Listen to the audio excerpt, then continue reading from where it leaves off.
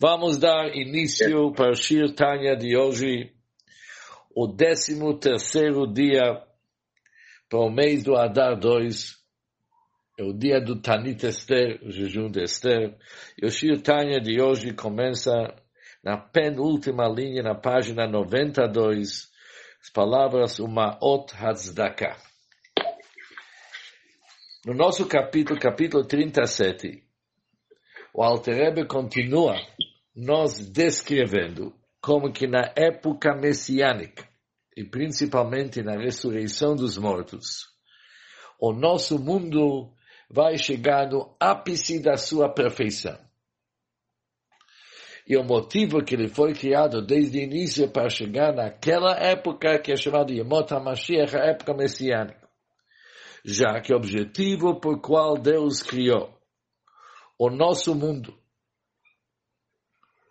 é porque Deus desejou ter uma morada justo aqui no nosso mundo. Quando que isso vai acontecer? Quando que vai acontecer que Deus realmente vai se revelar no nosso mundo, que nem uma pessoa está revelada na sua própria moradia, sem investimentos e sem ocultamentos nenhuma? Isso vai ser na vinda de Mashiach. Da mesma forma, quando uma pessoa que se encontra na sua moradia, ele não se veste com tantos vestimentos, tentando se revelar de uma forma diferente de que ele está na sua essência. Que isso é toda a questão das vestimentas e roupagens. Assim também, quando Mashiach vai chegar, a essência da divindade, sem vestimentas, sem ocultamento nenhum, vai se revelar no nosso mundo. No capítulo 37, até agora, o Alter Rebbe continua nos explicando o seguinte, que no nosso mundo mesmo, qual trabalho que traz a divindade para o nosso mundo é justo uma mitzvah prática. Porque quando uma pessoa faz uma mitzvah de uma forma prática, ele pega algo que pertence ao nosso mundo, mundo material, e eleva a matéria. Ou seja, quando falamos que Deus desejou ter uma moradia no nosso mundo tem muita coisa. Tem assuntos elevados, que é nosso cérebro, nossos sentimentos, pensamentos, assim diante. E depois tem a materialidade do nosso mundo. Tudo que é tangível, que você pode tocar com suas mãos, isso é a parte inferior do nosso mundo, a parte material. E quando fizemos uma mitzvah, elevamos a parte material do nosso mundo, que justo nessa parte material que Deus desejou ter a sua morada. E o Alter Rebbe deu vários exemplos. Por exemplo, quando escrevemos Tefilin, Mezuzah e Sefer Torah, usamos um pergaminho. Esse pergaminho, ele é klipat noga, não é kedushá, não é santidade. É materialidade do nosso mundo. E quando escrevemos o Sefer Torah, Tefilin, Mezuzot, elevamos a materialidade do nosso mundo. Também, por exemplo, quando pegamos um etrog, que não é orlá. Etrog é uma fruta. E a fruta que não é orlá, sabemos que os primeiros 3 anos de uma árvore, fruta é proibido. Mas quando alguém pega um etrog que não é orlá, ele pode elevar aquilo para a kedushá. A fruta não era kedushá, não era santidade. Era a materialidade do nosso mundo, é uma fruta do nosso mundo. E ele, através de um ato, eleva aquilo para ser kedushá. Depois continua o Alter Rebbe e diz o seguinte, Umaot Hatzdaka sheinam gazel bekayotze bהם. O dinheiro dado para caridade, que não tenha sido adquirido através do roubo, que dinheiro roubado não dá para elevar para a kedushá. Se alguém rouba dinheiro e está querendo depois dar tzedakah daquele dia da caridade, aquilo não tem valor, porque não dá para elevar um objeto roubado. E depois de kayotze bהם, isto é outros objetos físicos usados na realização de uma mitzvah. Todos que estavam antes sob o domínio de klipat noga, como o Alter Rebbe Logo vai nos explicar. Agora eles estão elevados e fundidos na vontade divina ao servir para o propósito de uma mitzvah. Já que o Alter Rebbe falou sobre Orlah, tem uma nota do lado. Hagahar, she'Orlah hi mishlosh klipot atmiot legam.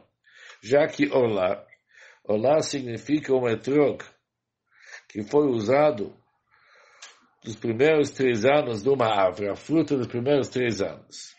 Ela pertence para os 3 clipot totalmente impuras, que nunca podem ser elevados para a santidade, conforme está escrito na Yitzchak.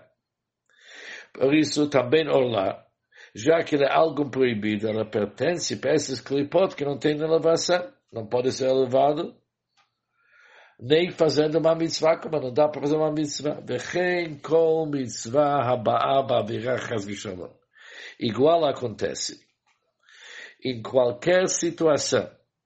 Uma pessoa cumprir uma mitzvah, mas essa mitzvah envolve uma transgressão.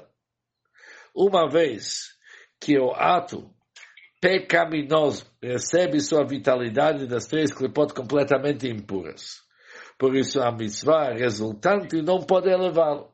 Mas quando não é roubado, o dinheiro não é roubado, ou quando a fruta é uma fruta permitida, pegamos a materialidade do nosso mundo e levamos para a Kedushá. Aquele dinheiro é alguma coisa ligada com a materialidade do nosso mundo. Com aquele dinheiro, poderia comprar bananas e tomates. E o que a pessoa fez? Pegou aquele dinheiro, usou isso aqui para uma mitzvah. Com isso ele elevou aquele dinheiro, elevou aquela fruta, elevou aquele pergaminho. Por isso, no nosso mundo mesmo, isso é chamado tachtonim, a parte inferior. Ou seja, o que o Alter Rebbe está nos dizendo é que é o seguinte: não somente que Deus desejou ter uma morada no nosso mundo, que nosso mundo é considerado o mundo tachton, o mundo inferior, mas na inferioridade do nosso mundo ainda escolheu aquele que é mais inferior no nosso mundo inferior, que são tudo que é tangível, tocável, que é materialidade do nosso mundo, que podemos elevar para a santidade e com isso construir uma verdadeira moradia para Hashem. E agora, diz o Alter Rebbe, e agora que a pessoa cumpre o mandamento e a vontade de Deus, como aqueles objetos. Harei, o que acontece quando realmente cumprimos a vontade de Hashem, cumprimos o mandamento e a vontade de Hashem, a vitalidade dentro deles. Aquela vitalidade que estava dentro daqueles objetos. Ole o mitbatel venichlal beor ensover.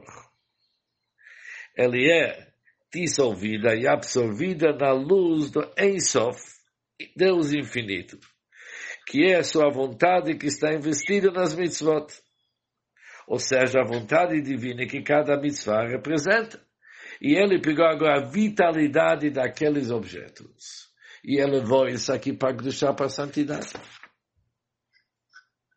Meyacha.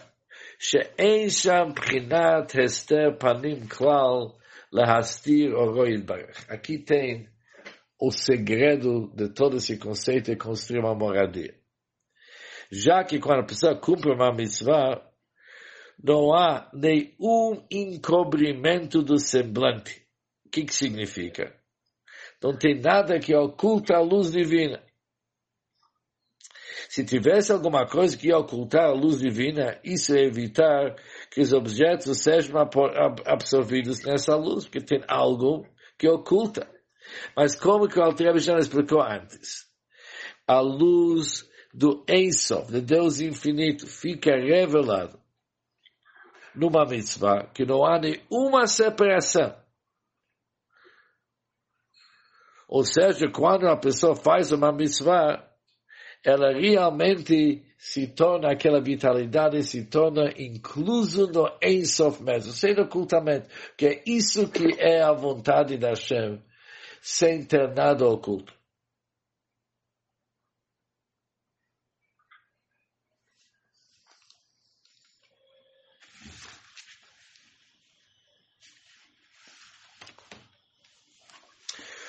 Ou seja, se nós vamos pegar isso aqui pela explicação do Tanya que nós vimos até agora, Na verdade, em od milvado.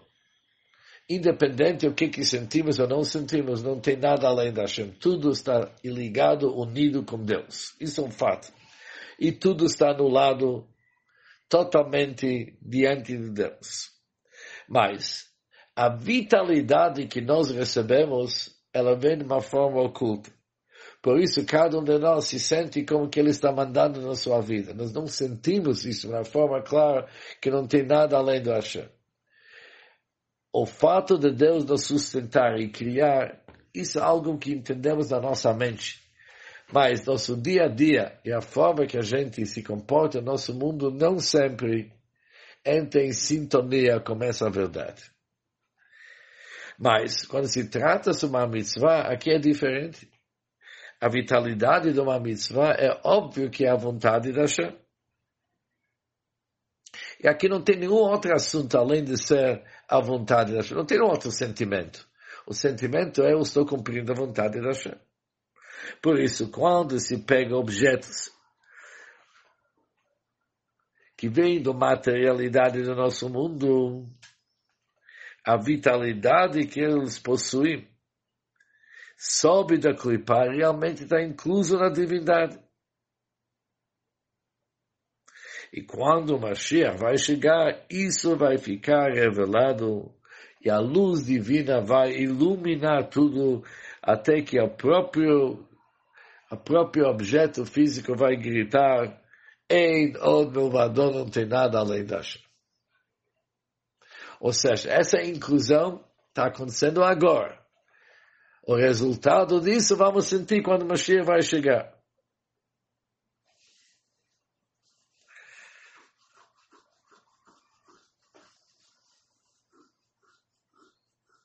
Ou seja, resumindo, a revelação divina que vai acontecer quando o Mashiach vai chegar. Isso conseguimos através de cumprir mitzvot práticos durante essa época de exílio.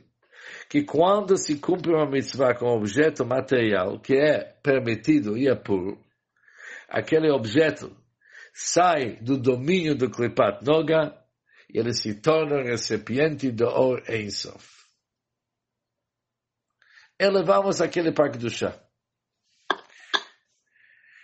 Também, continua o Alter Rebbe, diz, e mais ainda, não somente que quando uma pessoa cumpre uma mitzvah, por exemplo, ele compra um etrog e usa ele para a mitzvah do Sukkot, ele retira o objeto do domínio da clipa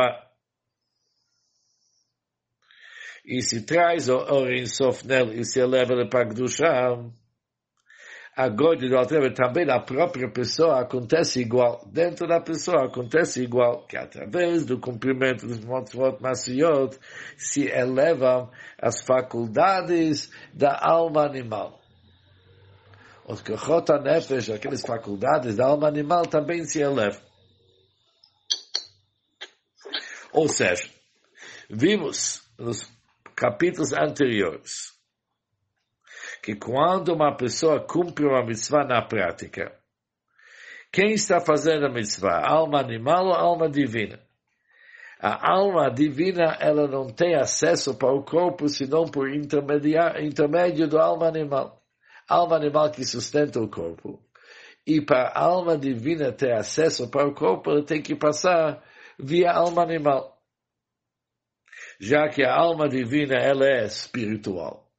O corpo, ele é totalmente físico-material, precisa do intermediário entre elas.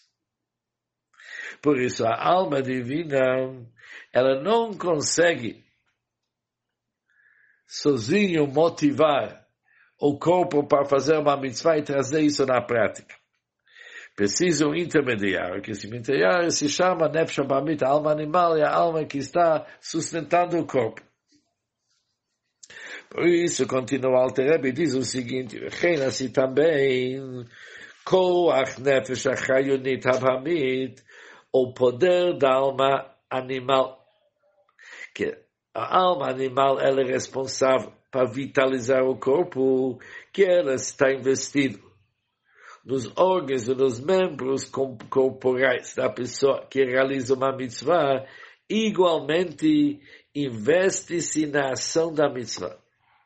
Aquelas forças, aqueles poderes da alma animal, que eles atuam através dos órgãos da pessoa, eles também ascendem da clipa.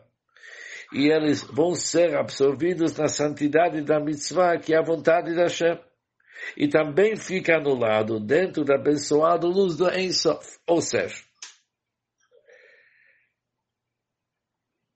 quando uma pessoa cumpre uma mitzvah na prática, para cumprir a mitzvah na prática, ele tem que movimentar sua mão, pegar o etrog, cortar o etrog, amarrar o etrog, fazer alguma coisa. Aqui tem vitalidade do corpo. Por isso,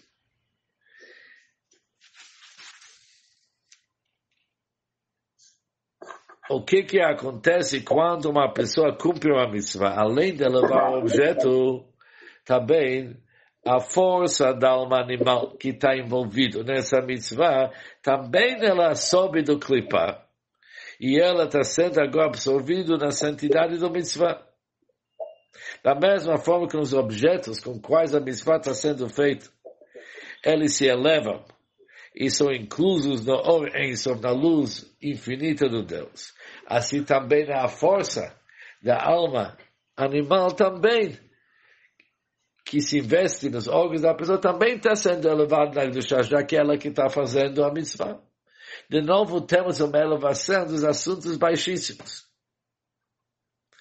Não somente quando tem um ato envolvido, e também continua, o Rebbe diz mais ainda, mitzvah, Talmud Torah, Kriyat Shema, Tfilah, Kriyat Bem, também durante a mitzvah cumprir, uma mitzvah de estudar Torah. Ou Kriyat Shema, a recitação do Shema Israel, ou Tfilah durante as orações e outros semelhantes. Aqui não tem um ato, tem apenas o movimento dos lábios da pessoa. Mas o poder da alma animal também é elevado à santidade. Qual poder? Embora eles não envolvam uma efetiva ação física que está sob o domínio da Klipat Noga. Porque aqui não tem um ato, tem apenas falar. Mas mesmo assim temos um princípio talmúdico. Que tem uma grande diferença entre o pensamento e a fala. E a pessoa não cumpre a sua obrigação de estudar a Torá, a menos que realmente pronuncie as palavras com os seus lábios. E também sabemos uma regra talmúdica, que o movimento dos lábios de uma pessoa constitui ação. Por isso, já que, de uma certa forma, o movimento das lábios é uma ação, é diferente de pensar. E articular as palavras é considerado ação. Por isso, também, essas forças da fala também são elevadas. Continua o Rebbe diz o motivo. Pois a alma divina, ela não pode se expressar com os lábios, a boca, a língua ou os dentes físicos, se não é por meio da alma animal, que ela vitaliza efetivamente os órgãos do corpo. Por isso, para a pessoa falar, também ele precisa a alma animal servir como intermediário. Já que nós sabemos que a alma divina ela é totalmente ruhani espiritual. Por isso, ela não pode ativar o corpo se não tem um intermediário da alma animal. Mas isso aqui não é somente verdade quando se trata sobre ação. Quando se trata sobre fala a mesma coisa.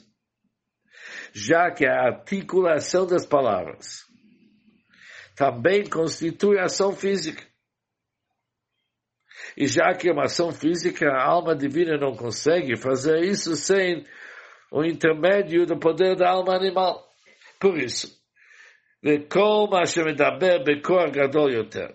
quando mais fortemente uma pessoa fala palavras de Torá ou da Tfilah, mais energia da alma vitalizante ela introduz e veste nessas palavras. Porque aqui tem forças também na alma animal. E ele falando com toda essa força, ela consegue converter a energia da clipá para a santidade.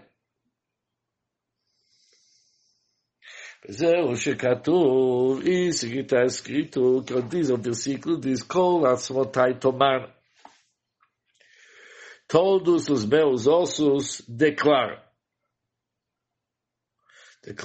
as palavras, Hashem, Michamocha, Deus, Keinei, você Deus. Todos os meus órgãos, todos os meus ossos falam isso. Ou seja, quando falamos e rezamos, devemos rezar com todo o nosso ser, com todos os ossos da pessoa, de tal forma que tanto a energia do corpo, quando possível, seja utilizada na relação dos mitzvot. Precisamos fazer isso aqui com toda a nossa força. Por isso mesmo, se a pessoa não cumpriu o ato, apenas estava estudando ou rezando, também isso necessita a força do corpo. Por isso, nossos sábios, abençoados na memória, dizeram,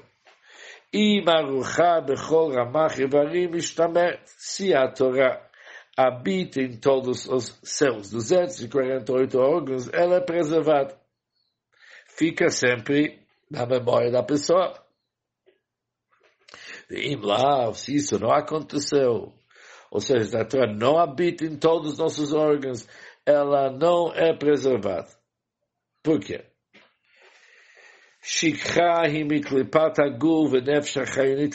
Pois esquecimento, nos assuntos da Torá, tem a fonte na clipá do corpo, lado negativo do corpo e da alma animal, que eles são derivados da clipat noga.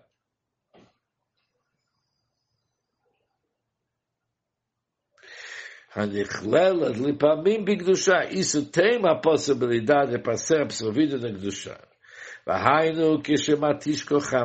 Isso alcançado quando a pessoa enfraquece o poder deles, o poder do corpo e da alma animal, aplicando toda a força deles para a santidade da Torá e da oração. Agora entendemos o que está escrito quando alguém envolve a energia de todos os seus 248 órgãos da Torá. O estudo da Torá ele é preservado porque ele não vai esquecer. Porque somente clipar faz alguém esquecer, mas ele conseguiu transformar o clipar dentro dele para todos os seus órgãos de estudar a Torá, ele vai lembrar. Por isso,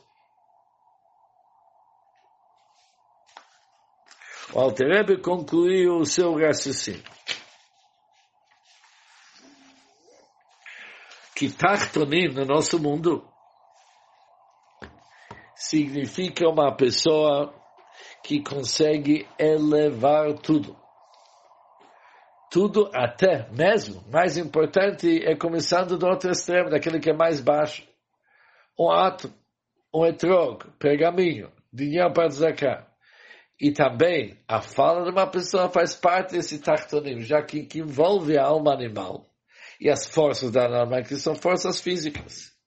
E eles são transformados para Kedushá. Isso cria uma verdadeira morada para Hashem Betachtonim.